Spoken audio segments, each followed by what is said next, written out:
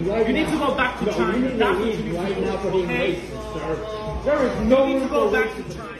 Police department statistics show that violence and hate crimes against Asian Americans and Pacific Islanders, AAPI for short, have increased by 150% in major U.S. cities since the beginning of the COVID-19 pandemic in January 2020. The biggest reason behind these rising numbers is the connection that many Americans make between AAPI in the U.S. and China. More specifically, the city of Wuhan, where the novel coronavirus is reported to have originated from. As baseless as these assumptions may be, they were amplified and even normalized by former President Donald Trump's brash rhetoric. Trump mislabeled the scientific name COVID-19 on several occasions with terms like Chinese virus, Wuhan virus, and even poked fun at a valuable part of Chinese culture with Kung flu. Wuhan was catching on. Coronavirus, right? Kung flu, yeah. While the former president claimed that his words were not racially charged, he gave many Americans the impression that their previously held racial prejudices against AAPI were now fully justified.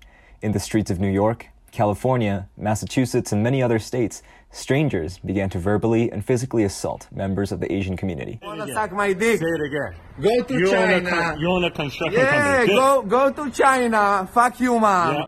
Fuck the man. Fuck the nigga, and I got corona. Fuck you. What you gonna do? Then, on March 16th, a lone gunman in Atlanta, Georgia shot and killed 8 women, 6 of whom were of Asian descent. While the shooter claimed that his motive was not racial and instead blamed his sex addiction, the long-standing ties between Asian women and their sexual fetishization in America could not be ignored.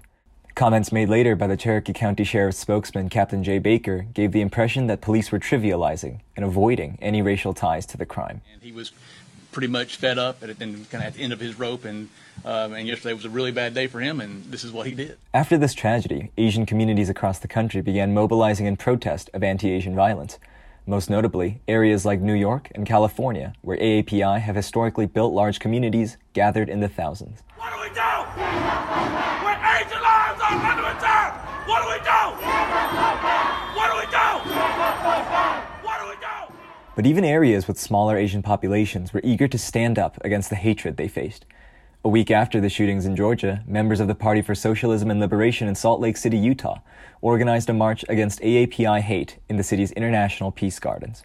My parents don't want me to become involved with protests or riots or rallies because they think that the hatred of Americans towards Asian Americans is so great that I could possibly die. But what they don't realize is that they risk their life for me, and I will always risk my life for theirs. It is our job to make sure that the efforts of the generations before us do not go to waste, and that those who come after us never have to face the types of tragedies or feel the kind of pain that we are feeling now. Rebecca Hardenbrook, one of the organizers of the protest, says that the PSL jumped at the opportunity to show support for AAPI in Salt Lake City. When the Atlanta shooting happened, our chapter started having discussions about we need to have a rally in support of the community here.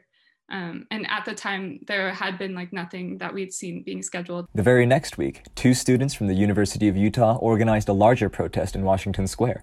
Students from the U planned to speak, and diverse members of the Salt Lake City community were invited to attend. I realized the University of Utah hadn't said any statement or anything, so I figured that something bigger needed to happen. But the night before the protest, the press released an anonymous letter sent to a Taylorsville business, threatening that all Asians need to go back to their countries now before more Asians are killed.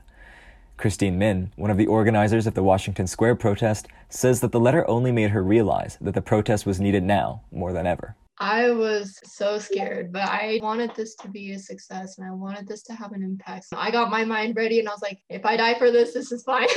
AAPI in Salt Lake City and the greater Utah community followed with several vigilant efforts to keep the conversation going.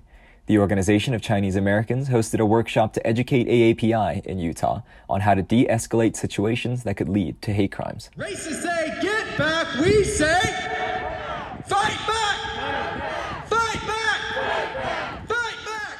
Community leaders in Salt Lake City even came together on April 20th to speak with Utah Governor Spencer Cox to discuss how to make their state a safer place for its Asian population.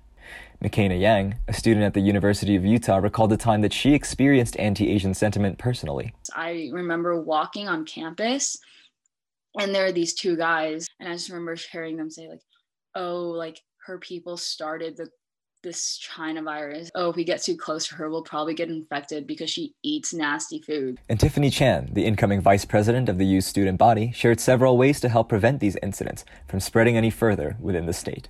Looping in these conversations into, their perspectives into any conversation that you have will honestly be very beneficial and will shed a lot of perspective on the Asian American experience, specifically here in Utah.